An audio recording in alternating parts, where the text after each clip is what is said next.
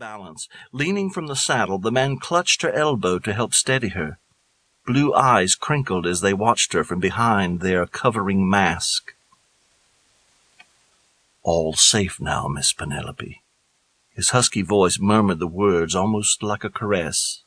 "Who are you?" She grasped the edge of the cape that swung across his shoulder. "Why did you send for me? What—" Before she could ask any more questions, he cut in with, "I must go. Until next time, my sweet." "No!"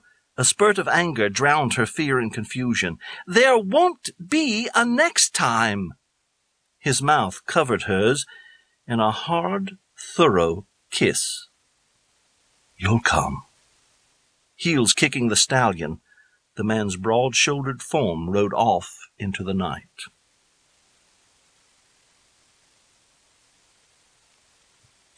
"Your letter, miss?" Hoskins' gravelly voice broke through Penelope's reverie. With a slight shake of her head, she concentrated on clearing her thoughts. Staring at the paper that lay on the silver tray that Hoskins extended, Penelope hesitated. Then her chin lifted with determination. "Thank you, Hoskins." She grasped the letter and tucked it promptly in her shirt pocket. He bowed his head and discreetly padded down the opposite hallway. Penelope walked to the library door and gave a light knock. At the sound of "Enter," twisted the knob and then paused in the room's threshold. "You asked for me, sir?" From where he sat behind a desk cluttered with papers, Lord Wellington looked up. Blue eyes surveyed her. "Miss Penelope, yes, do come in. I have an errand." "Yes, sir." She came to stand before his desk expectantly. He rose to his feet. Fishing through the papers, he extracted one and handed the sealed sheet to her. "I must go out. 2 men are on their way. Give them this when they arrive?" "Of course." She raised her brows in a question. "And their names would be?" Mr. Owens and Sherwood." Lord Wellington jerked a cloak and hat from off an opposite chair. "Offer my apologies, but explain that I couldn't wait as an unavoidable matter has arisen." "I'm sure they'll understand." "That letter is vital." His expression turned earnest. "I'm depending on you, Penelope." Her heart skipped a beat. "Thank you, sir." With a farewell nod, he hastened from the room. Penelope slipped the letter in her pocket, her fingers touching another parchment. His. Quickly she withdrew both pieces of paper, her gaze magnetized toward the red wax seal bearing the imprint of a rose.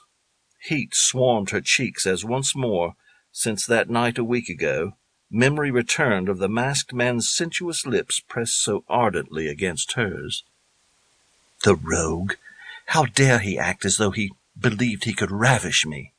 Flinging the letter in the fireplace, she watched the flames lap greedily at its edges. The wax melted, the rose seal smearing like a thin trail of blood. Without warning, the image of how the stranger courageously fought the 3 sailors leaped before her mind's eye. Oh, bother! Desperate now to save the letter, she reached into the fire with her bare fingers. Ouch! Drawing back, she sucked at the burn. Blocking her mind to the pain throbbing along her thumb, she grasped the poker and thrust it in the fire. The paper dropped to the brick hearth. Quickly, Penelope stomped on the flames, snuffing them to mere curling wisps of gray smoke. Gently, she peeled the letter open. Ink, smeared and blotted, all but obliterated the writing. The only words she could decipher were 8 o'clock tonight at Harbor Docks. She glanced at the wall clock. That's only half-hour away. Can I make it on time? But as she stood to her feet, she remembered, with a start, I must perform Lord Wellington's errand. Torn with indecision, she paced before the fireplace. Conflicting thoughts scurried through her mind. Lord Wellington stated how much he trusts me. Why should I traipse off on a stranger's whim? Those 2 men are important to Lord Wellington. I went to meet him last week when I should have ignored his request. He is my employer. What could he possibly want with me? It's my duty to deliver this message for his lordship. Oh, the conceit of him to believe I'll come at a moment's notice.